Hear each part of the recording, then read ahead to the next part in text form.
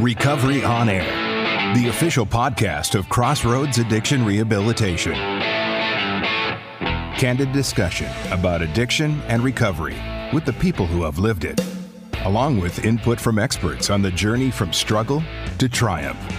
Laugh, cry, and be inspired. And now, your host for Recovery on Air, Donna Alexander. Welcome to Recovery on Air, the show in which we work to break the stigma of addiction by talking about it. I'm your host, Donna Alexander.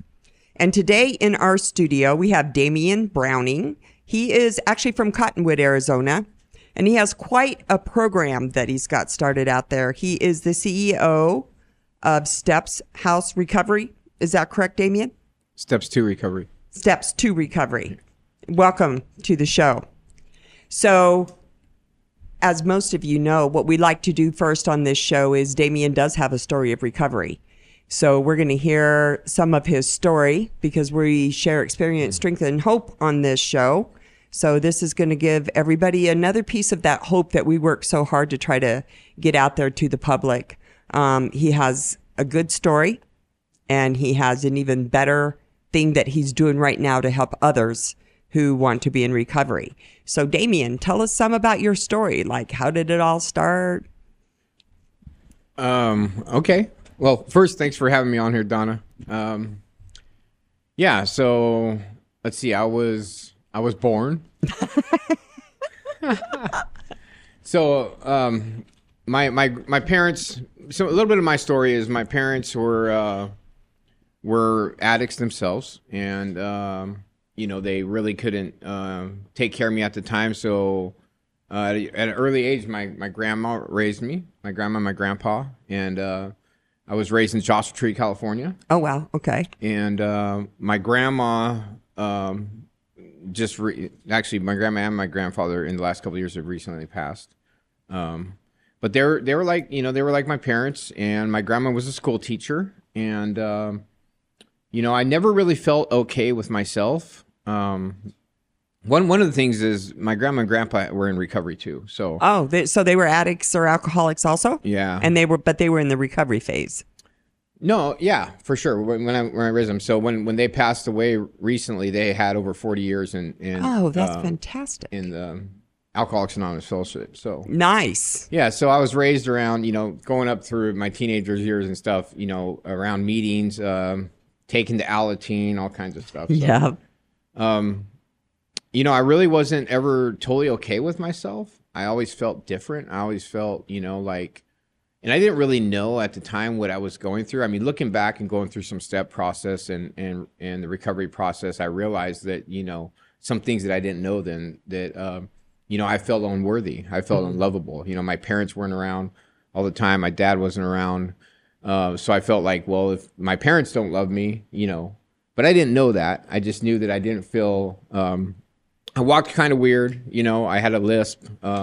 People made fun of me, called me like Lamian, Damian and stuff. So I was fighting a lot. I remember, you know, some of my earliest addictions were attention for sure. Right. You know, as I grew up, I think one of my second addictions was stealing. I remember being young and stealing from Pick and Save, and I stole some whistle pops, and I brought the whistle pops to school, and people thought it was cool because I had whistle pops, you know. And I would sell the whistle pops, and I'd get some money. I'd go buy some baseball cards.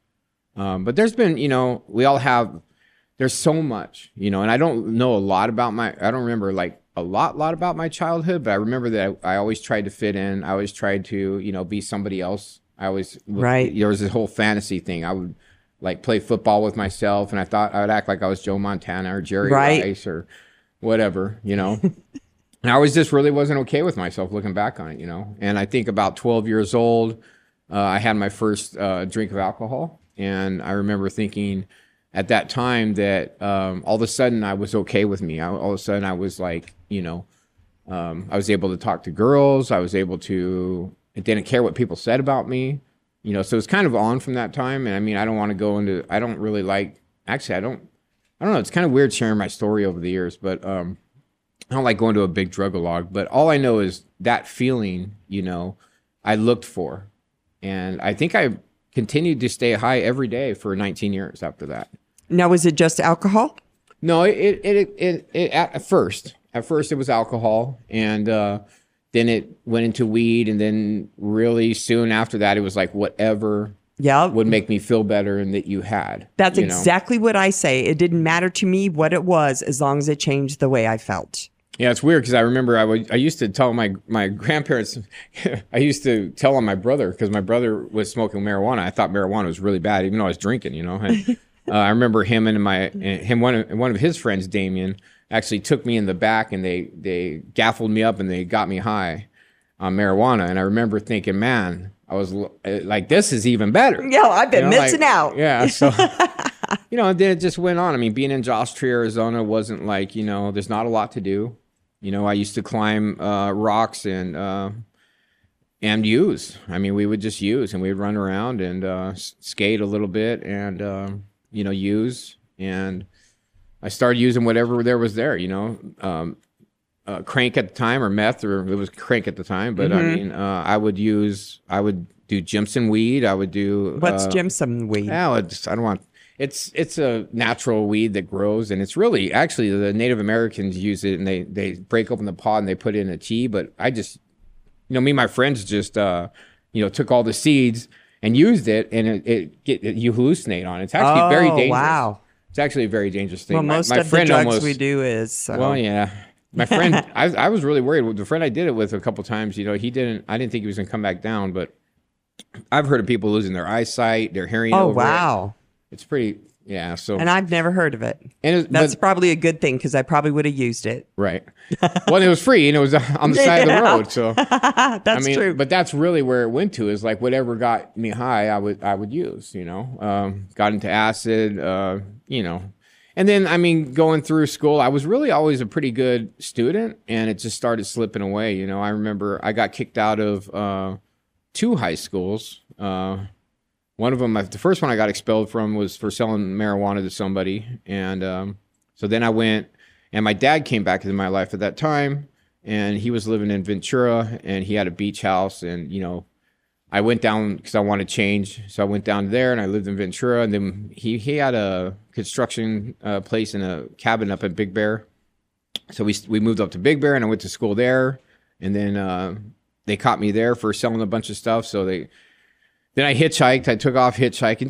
Just a lot of things we all do. I took off trying to find myself, and I don't know, hitchhiked to Oregon, and on the side, so much stuff has happened. And I remember when I turned 18, I stopped stealing. I remember thinking, man, because I've been arrested quite a few times, but I always got out of trouble. My grandma always come and bailed me out, and she was a school teacher and she knew everybody. And I remember I stopped stealing. I was really trying to put my life together. And I remember my grandma moved over here. My grandma and grandfather moved over to Cornville, Arizona. Cornville, yep. Yep. And I thought, well, I'll move to Cornville. You know what I mean? So I graduated. I actually went back into a continuation school, which was called Sky High School. There's no irony in that, right? And I got my diploma, graduated, and a Buffalo Dead T-shirt. And there you go. So I moved to Cornville with my grandparents, thinking because there was, I would come out here, and it was funny because a lot of things come up in recovery when I got clean. A lot of memories start coming up, and I remember coming over to Cornville, Arizona. We would travel with my grandma in the summers, and I'd come over to Arizona, and there was a river here. And on the way over, she always listened to speaker CDs. Alcoholics Anonymous speaker CDs. Yeah. Or there were tapes at the time. Right. They weren't CDs. They were tapes. Yep. But we'd always listen to those. And I really liked those, But I had no idea what was going on. I had no idea that eventually I would be, on the tape? Yeah. Or some tapes, yeah. So I would come over here, and there was a little river in Cornville. They bought a property on Oak Creek, and it was really nice. There was things to do. And I thought, I need some change in my life. So I moved over here to Cornville, Arizona. I know I skipped a bunch of stuff, but I just can't, I know I moved out. My dad and I had a falling out. My mom was in my life, but she was always, around, and I would love going seeing her. But that was another thing. I started using with my mom and my dad. And I thought that was the coolest thing ever. Right. My mom's taught me how to grow marijuana. and started using with her, and I'd bring my friends over there, and I thought it was so cool. And looking back on it, like I remember being in addiction and just being like, oh yeah, if my kids ever use, they're going to use at home. And what a dysfunctional, you know what I mean? Like looking back on it, wow. But at the time, what it was is I had that acceptance. I finally had that acceptance in my parents' life. So Right. I felt good, you know? And, but anyways, so I moved over to Cornville, and the same thing, you know, I found the same people. And I started getting high, and started working at Pizza Hut, and you know, we're usually really creative and really good workers. So all of a sudden I'm opening the store, and I'm going in there, and I'm bringing my friends in at night, and I'm doing all this stuff. And, you know, it just evolved. And finally my brother actually got me a job, in masonry, and, as a hod carrier up in Sedona. So I started working in masonry, and that just, you know, as we go on, the progression of the disease, the progression of my using just got worse and worse. And at the end of it, I mean, so in 2000, I think 2001, at this time I can't hold a job. I'm a mason by trade, and I'm really good at my trade, but I mean, everybody's telling me, hey, Damien, you know, we can't hire you. You're stealing from us. You're getting our employees high. You come in when you want, you leave when you want. You know, I was married, and I had 2 children. When I got with my ex-wife, one of my ex-wives, she actually had a son, and then I had 3 children with her. We had 2 children, and she was pregnant, and we were living, I forget where we were living, but I got in a really bad traffic accident, and I know at that time I was really trying to stay clean. Like there was the last 4 or 5 years of my using, there was times where, you know, I really wanted to be clean, and I would try. The problem is it was all my own devices. Like I was going to do it this way or that way, or I was going to, you know, I don't know, maybe, you know, use a different substance or not hang out with a different person. And it's funny because like looking back on it, it was always that only if this happens. Like I always felt like I was a victim. Like, you know, I always got the short end of the stick, and if they would just leave me alone, or if I just got the right job or the right girl or the right, you know, Caucasian of, you know, compilation of drugs that I could use, or the right mixture, you know, that my whole life could change. And the problem was I was trying to change it with my thinking.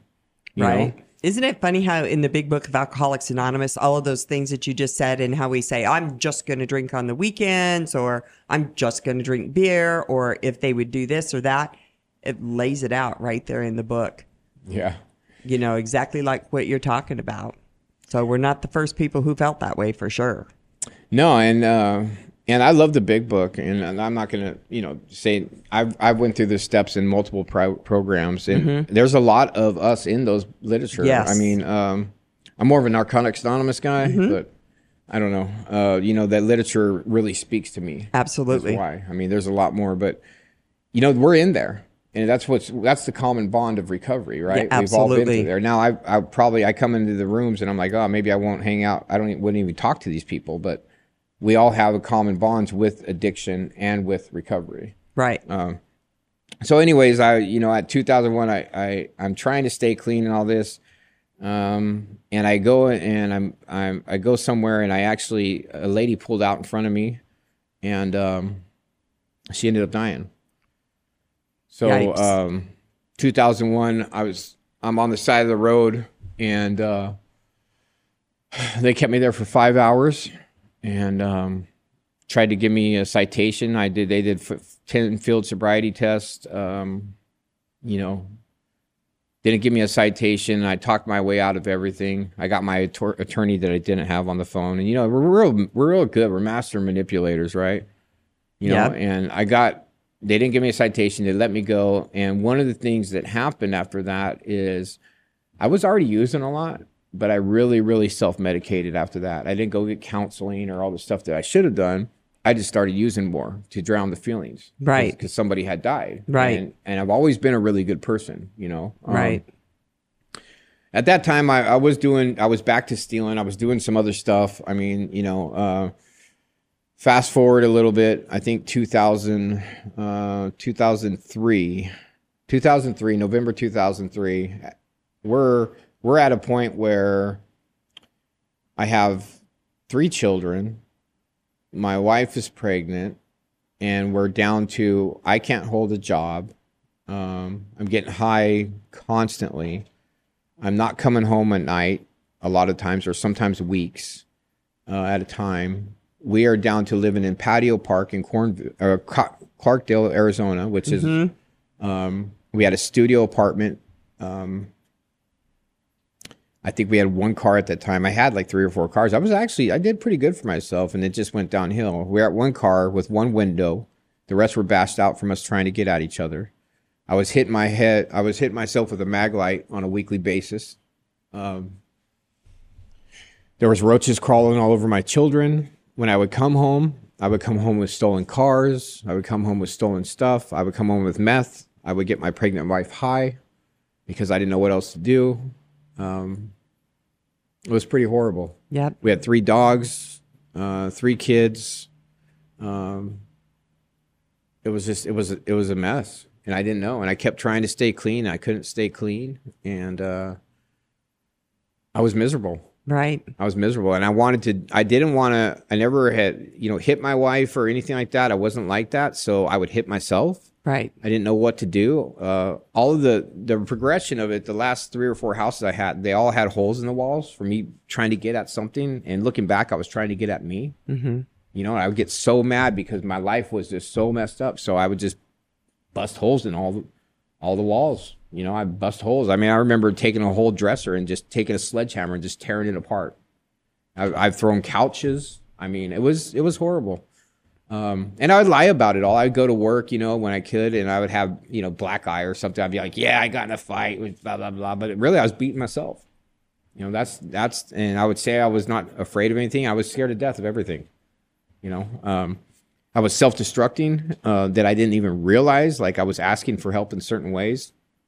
I couldn't hold a job. So I got arrested, and I got put on probation from stealing from Walmart. I was the 3rd time I was in Walmart that morning, and they caught me, and I had some dope on me, and they said, hey, we want to bring you back. They said, we've been following you for 3 months. And I go, I know. And they go, we've been trying to catch you. What have you been doing? I go, and I lied about it. I said, I've been stealing to support my family. So I've been stealing, and I've been going out, and I've been selling stolen goods to get diapers and stuff like that. So they got me for transporting stolen goods. I was right. Like, we think we're really smart, but then we're like, oh, but and you give them something to charge you with. Yeah. Well, and then they had 2 shopping carts full of empty packages. Oh, wow. And they had me go through them, and I picked all of the ones I did, except there was probably like 5 things. I'm like, I didn't steal those, but all of those. So they charged me with that. They put me on probation. And then the accident, the accident had happened. So my probation officer started going to probation office. They started, giving me UAs. I talked my way out of UAs.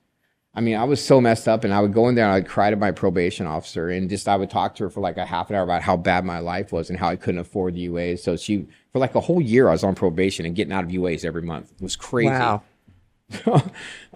Then November 3rd, or it's either 3rd or 8th, I got pulled over.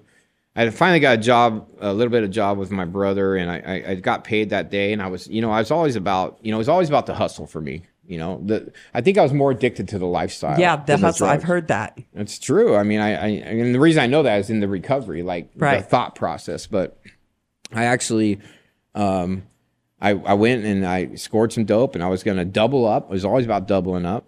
That was another thing, is I had this thing with gambling. I was kicked out of the casino for stealing somebody's nickels, and I would go in there, and I'd go in there high, and I'd hide, and I'd put a sweatshirt on. I'd still, like, the stupid shit I was doing, and stealing, home invasions. I don't want to get into too much of it because we're on tape now, but there's a lot of stuff that I did that I'm really not proud of. I mean, just by I love my kids, and just by getting my pregnant wife high, like, that's something I carry with me. Right. The person that died in my accident, I wasn't high at the time, but that's something I carry with me, because Absolutely. If I wasn't getting high, it was if I wasn't doing what I was doing, then it wouldn't have happened. Right. I wouldn't have been there.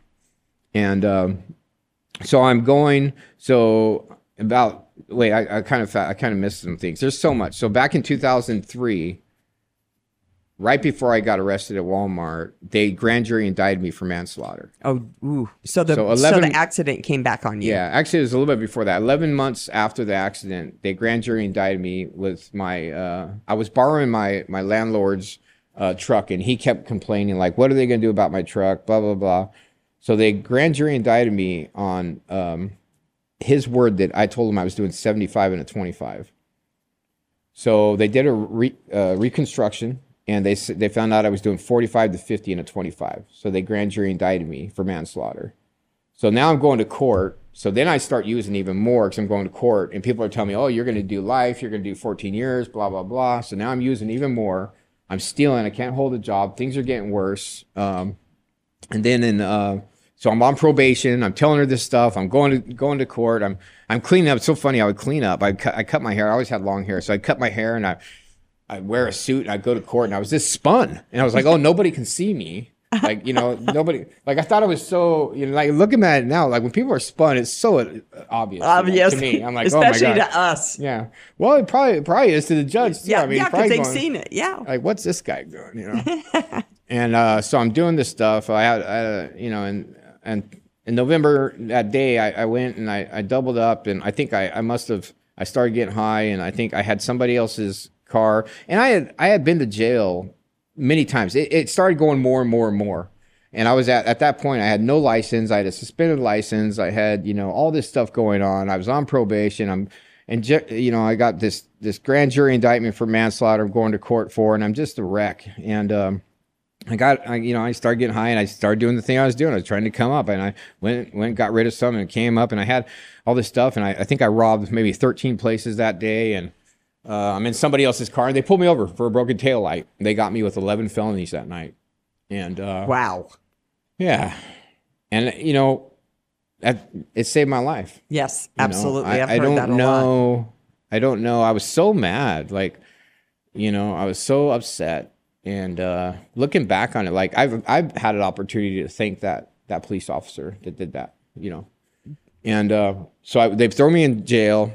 It's funny because it's the first time I called my grandma up, this is going on. I need bailed out. And she's like, "I'm not bailing you out." Wow. And so I'm in jail, and I'm, it takes me, jail was always a vacation for me. I got to get a little bit of, clarity. But the thing is every time I was in jail, I would talk to all the jailhouse lawyers. I'd figure out how they got caught, and I was going to do things different. I was going to get out, and they weren't going to catch me, and I was going to do this or do that. And I was just so like, I'm going to do this, and, never really happened. But so I'm in there. I sleep for 7 days. I think I actually got in there with some dope or something. So I don't even know. And my probation officer comes. So I'm talking to jailhouse lawyers, and they're talking to me about pretrial release. So the probation officer comes, and she's talking to me, and I'm like, I think I'm really a good fit for pretrial release. And I'm all being, I don't know. I don't even know if I was arrogant. I don't think I was egotistical. I think I was really in denial. Like, looking back on it, I just really didn't understand. Like, I really thought, I told her, I said, I'm a good person. I said, my family needs me out there. I got to go. I wasn't supplying for my family. I hadn't been home for weeks at a time. I wasn't even paying the rent. Like, what my family needed was me gone. And I was just like, I need to be there. I need to do this. And like, I was a horrible example for my children. I was getting my pregnant wife high. And I really believed I was a good person, and I needed to be out, that I was going to put my life back together. And she was laughing at me. She was so upset, and she started laughing at me. I'm like, what the hell's this BI laughing at, But I realized that looking back, like, I had been bullshitting her this whole time, and here I am, and I'm trying to do it again. And so anyway, she didn't let me out. They wanted to give me the district attorney wanted to give me 28 years. Wow. Yeah. And at that time, I really had burnt most of my bridges. I mean, my wife wouldn't even, I got a character reference letter from my mom. Thank God for my mom. And I got a character reference letter from my grandpa. And I think God, whatever God is to anybody, universe, whatever, my higher power intervened. And I was given, I took a plea agreement for 5 years. They let me out they let me out on a 24-hour furlough. I think I was in there for 4 months. I got released on a 24-hour furlough to see my youngest son be born. And I went and I cut the umbilical cord, and I went and got high. I just didn't even know, I didn't even know. And I look at that today, and it's like, Wow. And I felt horrible doing it. Like I was out there trying to score, and here I got this son. I know I'm going to be going to jail, to prison for 5 years. You know what I mean? And it's like, I couldn't help myself. So I went and did my time. You know, I had some charges. So I started on a 4-yard, which is a pretty heavy yard. And that was an eye opener. I went in there complaining because I was always the victim. And they told me if I talked about my time again, they'd kill me. They probably meant it. No, they did. I think there were 16 woods on that yard, and most of them were doing life. 10 of them were doing life.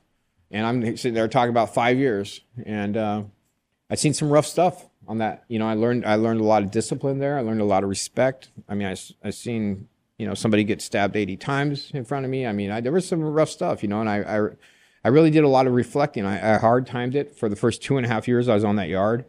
I was just miserable. So, but I got a lot of time, and I would stay clean. You know, I'd stay clean for, I don't know, months or whatever. And most of the time is because I couldn't afford it. You know what I mean? So anyways, they put me down to a lower level. I went out on this work crew. I ended up hooking up with some guy. I started bringing in dope onto the yard. Everything changed. I started using again. And I remember sitting in there, and people were getting smashed because of what I was doing. And I remember being so sick and tired. Like, I was just like, you know, I'd been up all night writing some letter to somebody that wasn't my wife. And I was just so sick and tired of being sick and tired. You know, I really was. Like, I didn't know. Like, I didn't know. I knew I was a good person. I knew I wanted to be a good father. I knew that I was like, what happened to my life? Like, what has happened to my life? Like, you know, I started using because people accepted me, because it made me feel, I didn't know. You know what I mean? I talk to the children about that when I do go into schools. It's like, you know, I don't say that using's bad or anything like that. Or, you know, I'm not this, you know, it's like, hey, this is my story. Right. And, you know, so what I try to do is be an example to the kids and say, you're awesome. You know, I've broken the chains of addiction in my children's life, but we'll get to that. But anyways, so I did my time, and I was so sick and tired. And I went and I asked a friend of mine, I told him what was going on, and he said, okay, we're going to skin it off. So, you know, that means if I used it again, he was going to smash me. So we did that. And I stayed clean for the last year. I was in prison. I call it white knuckling it. Yeah. I had no recovery. Right. One of the things, my grandma kept sending me big books and stuff. And she sent me As Bill Sees It, you know, and I would read everything else, but I wouldn't read those, you know. Of course not. But she sent me that little black book. Yep. You know, the 24 hours a day book. Yep. And that book I started reading every day. And I started building a relationship slowly with a higher power. And I read that book every day. And I remember the last 6 months of my time in there, I cried every morning. I woke up with nightmares because I knew that when I got out, I wasn't gonna be able to stay clean. Like, I'd never had a job clean. I'd never raised my kids clean. I'd never done anything clean. My wife at the time was using. Like, what was I gonna do? You know, I was screwed. But I kept reading that book every day. When I got out 2008, February 2008. And I got out, and my grandparents, by the grace of God, let me move into their shed in Cornville. So I don't even know, like, I have recovery homes now, but I don't even know if it would have worked for me. You know what I mean? Right. I understand that some people need it, but I think divine intervention, I think that things happen for a reason. And I know that sometimes it's hard for me still, like going through a breakup or a loss of a job or a loss of a loved one, but looking back on everything, even that accident, like, I remember I was on my fourth step, and I remember telling my sponsor that I'm grateful for that. And he was like, what? And I'm like, you know, because it was funny because she was a pillar of the town. She was a school teacher, but the family said, you know what? A month before that, her husband had died. They were like, she wanted to go. She missed him. You know what I mean? And that doesn't justify what happened. But I understand that it was a part of what God put in to get me clean so I could have my purpose. Because I have a purpose today. I'm a soldier. I'm a missionary. Yes. I have a mission today. I know that. And sometimes that's hard. Yes. So I got out. I moved into the shed. They put me on dual supervision, intense probation and parole, which I don't even know. I still don't even know how they did that. But, and I was a victim again. And I'm out, and they're going, you know, you got 2 hours of free time a week, you know, and you got to do this schedule and everything else. And they said, you can go to meetings. And I'm like, oh, I can. They didn't make me go to meetings. They said, yeah. And my grandpa took me to an AA meeting that first night out, and it saved my life. Yep. I can't say enough. And I don't know. I mean, I went to that meeting and a couple things happened. You know, I got hope. That I had hope, and hope is the opposite of despair. And despair is the utter destruction of hope. I never had hope that I could do anything better. I thought I was a Mason and a drug addict, and these were the cards they were giving me, and that was it. I had no idea. So I went to that meeting. I seen a guy that I knew him on the streets. I've been in county with him. I've been on the yard with him, and he was there at the meeting. He said he had a 1.5 years clean. I said, shit, if this guy could do it, right? Maybe I could do it. You know, I listened to the story of this girl, and she was kind of cute. I got a couple of numbers from some girls. I was like, oh man, this is happening. You know what I mean? And a couple people told me to come back. They did? Yeah. They let you come back? Yeah, they're like, yeah, good seeing you. We love you, you know? And I started coming back, and it was one of the only things I could do. And they started telling me, hey, we'll love you till you can love yourself. And I remember going to meetings early, and I was just like, I would go home and I'd talk smack about them and be like, oh yeah. Because they would talk about things like, you know, I'm never going to use again. I was like, that's not my story. I want to just get off probation. Like, I'm not, right. You know, I don't want to use meth. Yeah, but I want to do this. Yeah, I'm going to do that. I've never had a problem with alcohol, or, right. I'm going to smoke some weed, or, you know. I mean, still illusions that we have, you know? And I just kept going back, and I got in a relationship, and I started working. So this has to go into this. I don't know how much time I have, but I just have a good 18 minutes. That's it. Oh crap! So see, so I started working, and I started getting back in my trade. I was doing masonry, and I was going to start my own business. I was clean. I was doing really good. I mean, within 3 months, I was getting my own insurance. I was making $20 an hour. I was like, you know, I'd arrived. On the weekends, my kids were in permanent guardianship. I tried to put my family back together. 3 days after my ex-wife stayed clean for 3 days, and she came over with a big bottle of meth. And that's one of those times where I finally turned left instead of right. I'd always done the easiest thing. And I finally said, you know, you got to go. And it was so hard for me, you know, because I just wanted my family. I just wanted to be a good father and a good family. I always wanted that. I just didn't know how. Nobody ever taught me that. Right. Nobody ever taught me that shit, you know. So she left, and she had been in trouble. So my 3 children were in permanent guardianship with her parents. So they started letting me see my children on the weekends, and I was working. I was saving money. I was doing the deal. I was like, you know, I was finally honest. Everything I had actually, like, you know, I earned, you know, which is a big thing. So I'm doing all this. I got injured on the job. And I blew out my knee, and they actually, since I was clean, Workman's Comp actually took care of me, took me on, put me through school. I did all these tests in school. They all said I should be a social worker. I said, I'm not doing that shit. You know, that's my free recovery, blah, blah, blah. You know, I'm like, I'm going to be a, you know, and it's all about money for me. And you know how it is. I mean, I'm like, well, how can I make money? So I'm going to be all of a sudden I'm going to do technology. I'm going to do computers. I had no idea. My first cell phone was when I got out of prison. I had no idea. You should have seen me. I was the T9. I'm still like that now. I'm texting her like, you know, and I'm like, so, and I'm just so above and beyond with so many things. So I'm like, oh, I'm going to do this. So I go to school, I go back to college, and I get this degree in computers. And not only did I get a degree, I was so scared to go back. I thought it was stupid. I got 3.96 grade point average. I got the All USA Today Arizona Academic Team Scholarship, where they gave me a scholarship to get my bachelor's at NAU.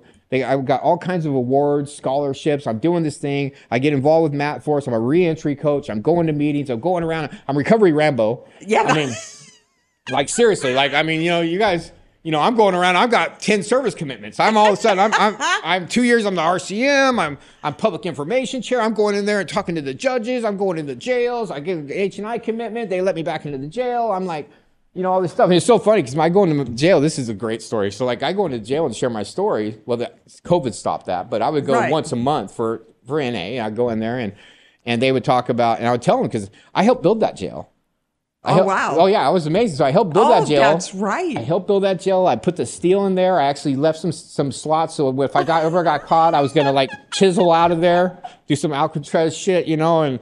Like, I tell this story, and I go in there, and then all of a sudden I'm locked up in there, and they're still building it. And I got my friends, I'm like, hey, I need out of here. I got this little window, and they're like, fuck you, haha, laughing and shit. You know, I'm like, so, and then me go back into the jail and then let me out? They let you out. I mean, you know, so now I go in there, and I give hope to these people, you know? Right.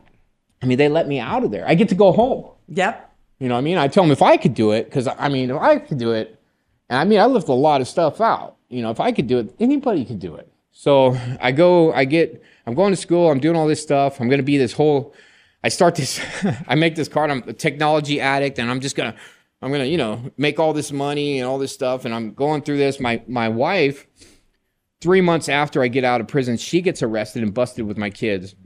And she goes and does 5.5 years. So now I'm on this journey of trying to get my children back. And they said when I got my own place, I create all these rooms. Her parents said I could have my kids back. I went, I'm ready to get my kids back full time. And they said, nope, you're going to have to take us to court. So all of a sudden I got to go to court. So for 3 years, I go to court to get my children back. DES told me that I would never get my children back. That it would take a tornado or a hurricane to get my children back. I was my own attorney. I put 9 people on the stand. I got 41 character reference letters. I'm in there. I'm like, you know, doing all this stuff. I'm, you know, attorney Rambo too. You know what I mean? Hurricane Damien. Yeah, you're going to see a hurricane. Don't tell me what you can't do. And then I'm sitting there at night sometimes and I'm thinking, what am I doing? Like, how am I going to be a father? Like, I was so scared, but in my heart, like there's that journey from your heart from your head to your heart. Yes. I always talk about that. Yeah. Mine doesn't always coincide, but well, you know. For me, so a want and a desire is different. Right. So one is my head. Like I don't want to deal with my kids, but I desire to be a father. Right. You know, I desire that, you know. I might want a certain looking relationship, but what I desire is somebody that I can actually spend my time with. Right. I might want a certain looking house. What I desire is somewhere where I can feel comfortable and call right. home. You know what I mean? So I got to get out of that head, you know, because that head's like dangerous. So anyways, I'm doing all this stuff. I'm going to court. I finally get my children back. Let's see. At that time, I don't even know. There's so much I'm leaving out. At that time, I meet somebody. I meet my current ex-wife. So I got divorced. I meet this lady. She's a paramedic. She's going to meetings, and I meet her, and we start hanging out. And she ends up buying a house, and my kids and me move in with her, and we build a life. And you know, one of the things we talked about is these recovery homes. Like, why do we recover and other people are relapsing all the time? And we look at these homes, these halfway houses, man, they had bed bugs, and what we thought, well, what shit, if we could start a place, you know what I mean? We would make it different. Right. So Chapter 5 at the time was the only really good place in Cottonwood, and they closed down. So, you know, and I see after years, so so I'm a little codependent too. I got a few issues. So I've been in the CODA program, doing steps in CODA program for 12 years now. So I have, I'm coming up in December, I'll have 16 years clean. Yeah. Yay! Woohoo! I have 15 years out of prison. Haven't got arrested. Haven't done, so wow. There's a lot. So her and I started talking, and she said, you know, go down. There's this place for rent in Old Town Cottonwood. So I go down there and I talk to the guy, and I know the guy. So all these things are hitting like 3 or 4 people a day. I'm talking to in college, at wherever it is, about recovery, about weird. Like there's this mission going on. And I'm like, why am I like? I don't want all this, you know what I mean? But I'm put in positions, you know what I mean? So I go down there, I talk to him, there's somebody I know, I told him our idea. He goes, yeah, cool. He worked with us. We took 3 credit cards. She had good credit. Took 3 credit cards, and we just filled the house. We put a curriculum together based after Chapter 5's Structured Sober Living, and we took out some stuff, and we added a whole bunch of stuff. And what we added was, the main thing we added was, well, first of all, we got right with like ASRA and places like that. We wanted to raise the bar in recovery homes. We wanted a quality program. We wanted to do it for that right reason. And the thing I know now, 9 years later, because August was 9 years. Yes, it was. Is that I know why people do the minimum. Right. Like, I get it now. It's a lot. Like, I get it. I know why people just say, hey, here's a house. You know what I mean? Like, there you go. It's hard. Well, it's not just hard. People are entitled. They're disrespectful. They're, yep. You know, people, I should say us. Yes. You know, I mean, it's like. We are. It's a lot of work. And there's so many variables that go into somebody's life. Yes. Each individual person has different circumstances that happen. And it's like, how do you create a whole person? Yes. Holy shit. You know? It's a lot. Yeah, it's a lot. Plus, you got to work on your own recovery. Then you got to get funding. And it was like, so we opened this place and we called it Steps to Recovery Homes. And we like Steps to Recovery, but Steps to Recovery was taken. It was a place in Philadelphia or something was taken. So it was going to be homes. So we put the homes on it.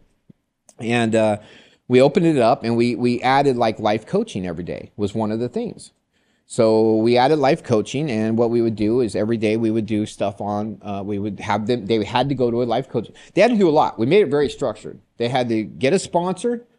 They had to not, they had to work with the sponsor once a week. They had to get a service commitment, everything around our recovery. We took our recovery, we made an example-driven program. Everything we did, how can why do we have this? They had to do 4 hours of service a week for a nonprofit organization. They had to get a sponsor, get a home group, get a service position. They had to write a schedule. The schedule came from me from like intense probation, Right. We did house meetings. I did a lot of meetings. We actually did breathalyzers all the time, UAs all the time to hold people accountable. We had them get a job, and it just grew. And, we were doing life coaching on budgeting, career development, career skills, finances, health and wellness. How do you get a doctor? What do you do? Priority setting. There was just a whole bunch of stuff we were doing. And then we started, and then we were like, how are we going to do this? Because all the people that come to us had no money. So I was like, me and a friend sat down and we put together a nonprofit. We had no idea what we were doing. We spent 2 hours a week for 4 months. And we 2 hours a week, we had a set time, and we would put this thing together. And in 4 months, we submitted it. They told us to take us here. 2 months, we had our nonprofit started. Nice. It was crazy. And then I was like, oh, all my friends in recovery, like, I've been public information chair. I've been, H&I, I've done activities. I've been website chair. I got been the speaker coordinator for meetings. I started meetings. I mean, I've done, I had relationships with everybody from that. So I'm like, oh man, this is going to be great. And everybody's going to start giving me this money, and they're going to write grants, and we're going to save the world. And none of that shit happened. You know what I mean? All it happened, I had all kinds of stuff. So I'm in college. I'm going to college. Now I'm running 2 houses. She's a full-time paramedic. Then one of the girls that went through the house had a baby, and she couldn't take care of the baby. So she took on the baby. So I'm running around. I'm running both houses. I'm in college. I got this little Native American girl that I'm running around. And then she got a little dog. I got this dog. You should have seen me, man, boy. I'm running here and there. And I'm just like, what the hell? And what happened is people started donating clothes and furniture. Yes. Clothes and furniture. And I'm like, what are we going to do with this? So I started doing yard sales. Yep. We were doing bake sales, car washes, yard sales. And the yard sales would make us the most money. I'd make $1,000, $2,000 on a yard sale. I was like, this is great. I'm like, man, if I could just keep, because I'm so OCD. So it'd take me hours to set it all up nice. I was like, man, if I could just keep this stuff out. So her son got out of the military, and he had some money, and he loaned us $5,000, and we started Miracles Happen resale store.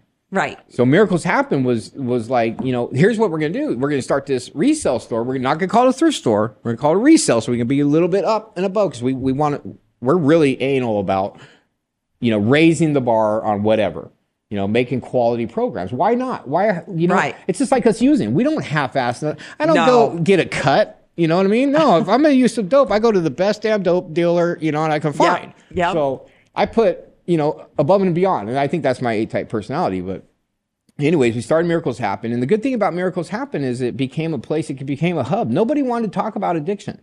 They'll give money to the dogs.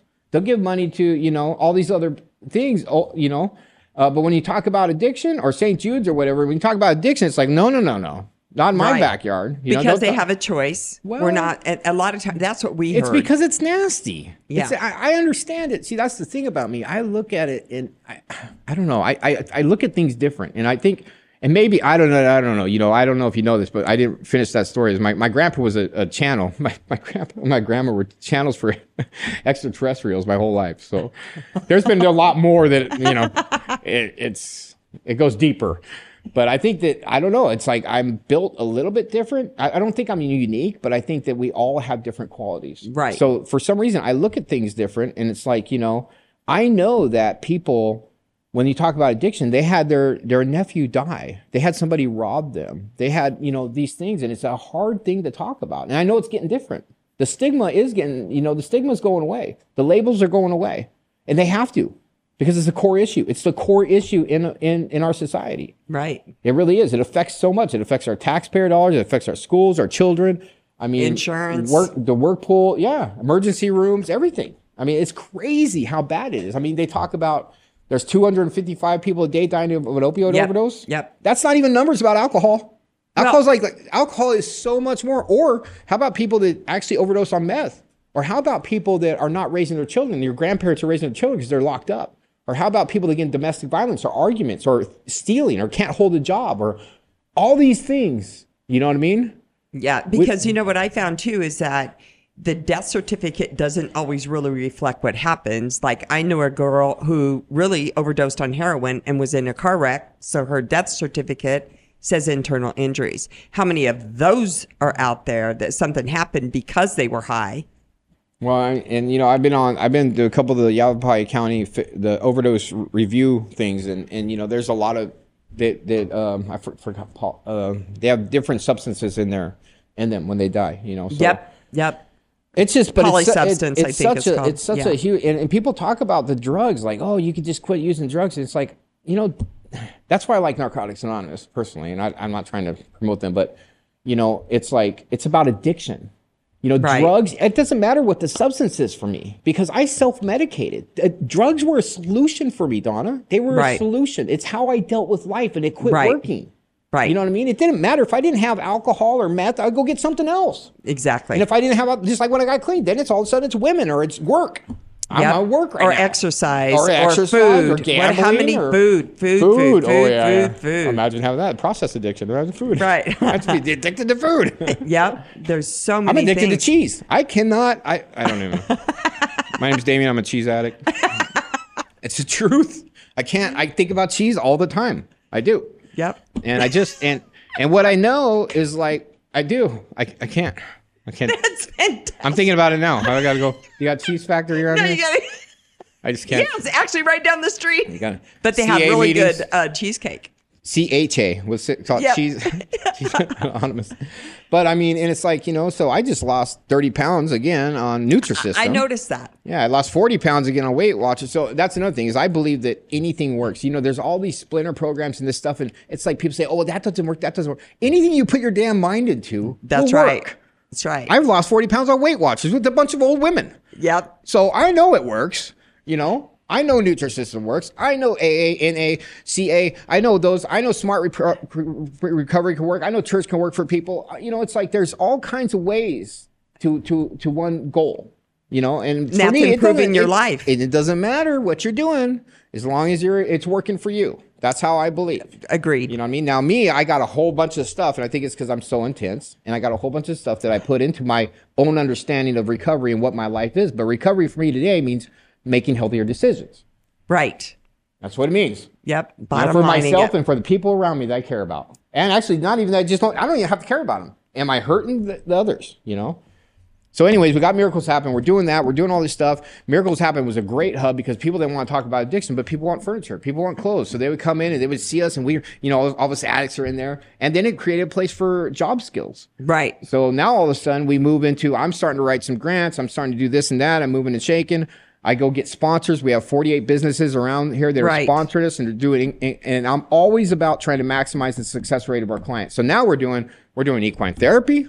Yep. You know, we're taking them kayaking. We're taking them Sedona segwaying. We're taking them hiking. We're taking them camping. We're doing all this stuff. We're getting them life coaching. We created a savings plan where we half their money. If they put money into it, we start filling up their apartments when they get out because we got a store now. So we start being able to furnish apartments when they move out. We start giving them clothes when they come in. Not only giving them clothes and furniture, but anybody else in the community that needs it. Because now we're getting donated. We're going around. We're picking up estate sales around the state. Yes. We're taking 10 or 12 people. We go down and we clean out a house in 3 or 4 hours. We got all this stuff. We're giving it to other nonprofits, and we're doing this, and we're creating and all this stuff. And it's like, it's so cool. You know, we got gym memberships. Health and wellness is a big part. We got them bikes. We got all this stuff going on. Bus passes, you know, all the things. I remember talking to this one guy was sponsoring, and he was at another facility, and he called me. He goes, Damien, they're kicking me out. And he had some other issues. And I go, why? What's going on? He goes, well, they said that I smell. I go, okay, well, what's going on with that? He goes, I can't wash my clothes. I haven't washed my clothes. I said, okay, wash your clothes. He goes, well, Damien, he goes, they have a washer and dryer, but it takes money. And I don't have any money. And I thought about that, and it's like, okay. You know what I mean? So it's like shit like that, you know? Yep. So we don't charge, we supply all the cleaning supplies. Yep. We supply, all they have to do is get their food, their clothes, and their hygiene. And people donate hygiene because we're a nonprofit. Right. We have clothes. Same. Now with clothes, plus I work with other nonprofits, so they can go to 3 different thrift stores and try to get some clothes. Right. Clothes are a little tricky because of different sizes or whatever. Right. Food, we've got 5 food banks in the community that we take them to. We give them ride to meetings. We're making it easy, but we're also holding them accountable because this isn't a hand-out program. It has to be a hand-up.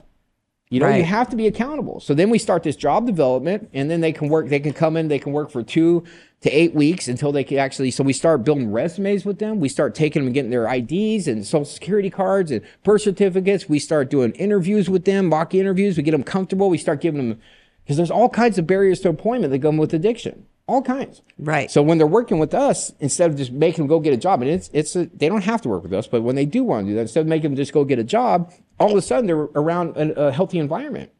So if they get anxiety or they get mad, we don't just fire them. Right. Or they don't just self-destruct. We pull them aside. But all this is so much work, and there's no funding. There's no funding for the little guy. There's no funding for us there on the street. There on the front thing. They'll fund all kinds of stuff for MAT. Sorry, I'm just going to real quick. They will. The government, they got this harm, and I get it. They don't understand it. Right. So they got and the money's going here and there and there. What about the people that, because sober living, because there's a recovery plan. In order to take a broken individual and create it to where they can have long-term recovery, you need a recovery plan. You need detox, structured, clean, example-driven, structured sober living with tools. You got to give them tools, because if you just put them in a bed, okay, there you are. Right. Welcome. There where you've always been, because it's your own thinking. Transitional living. Right. I mean, it should be an 18-month to 2-year plan at least. Right. At least.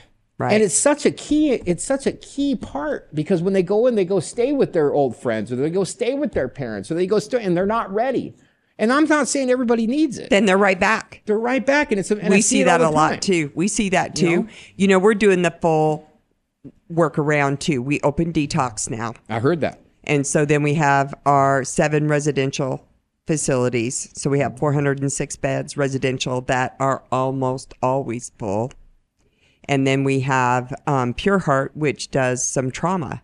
Nice. And stuff. EMDR. We have 2 therapists that do that now. So that's an outpatient trauma thing. We're doing Crossroads Aftercare program. So the same as what you're talking about is what we're doing. And we have a place in Scottsdale. I love Crossroads. I know. I do. Every time I go there, I'm like, oh my God. Especially the first time I went and seen you, I was like, huh, you guys started little like us? Like this is... Yes.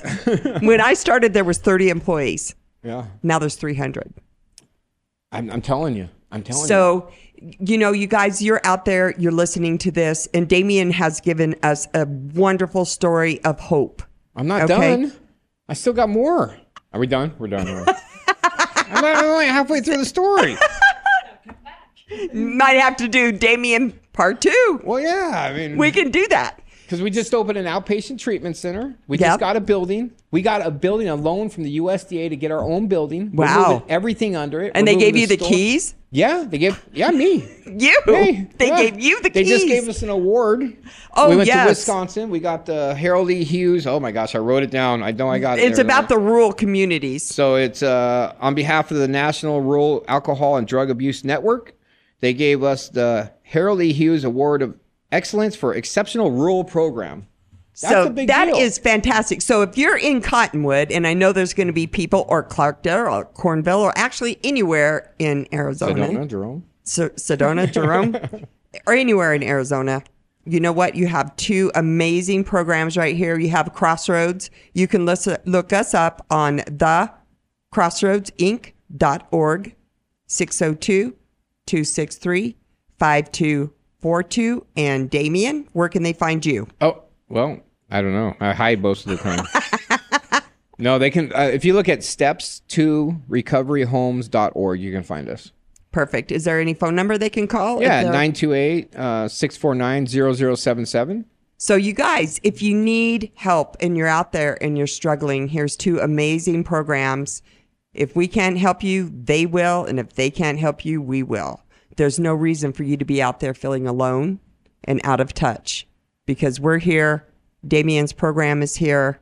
Reach out. If you want help, we'll get it for you. Damien, thank you so much for being here. That was an amazing story. We'll have to have Damien part 2. Yeah, it always, when people invite me places, I'm always like, yeah. Are you sure? Yeah. Nice. You want me to come and still have the keys. Yeah. So thank you, everybody. And until next time. Thanks for listening to Recovery on Air, the official podcast of Crossroads Addiction Rehabilitation, with your host, Donna Alexander. Join us next time as we continue our candid discussions about addiction and recovery. Listen 24/7 anytime to this or any of our shows online at starworldwidenetworks.com or wherever you get your favorite podcasts.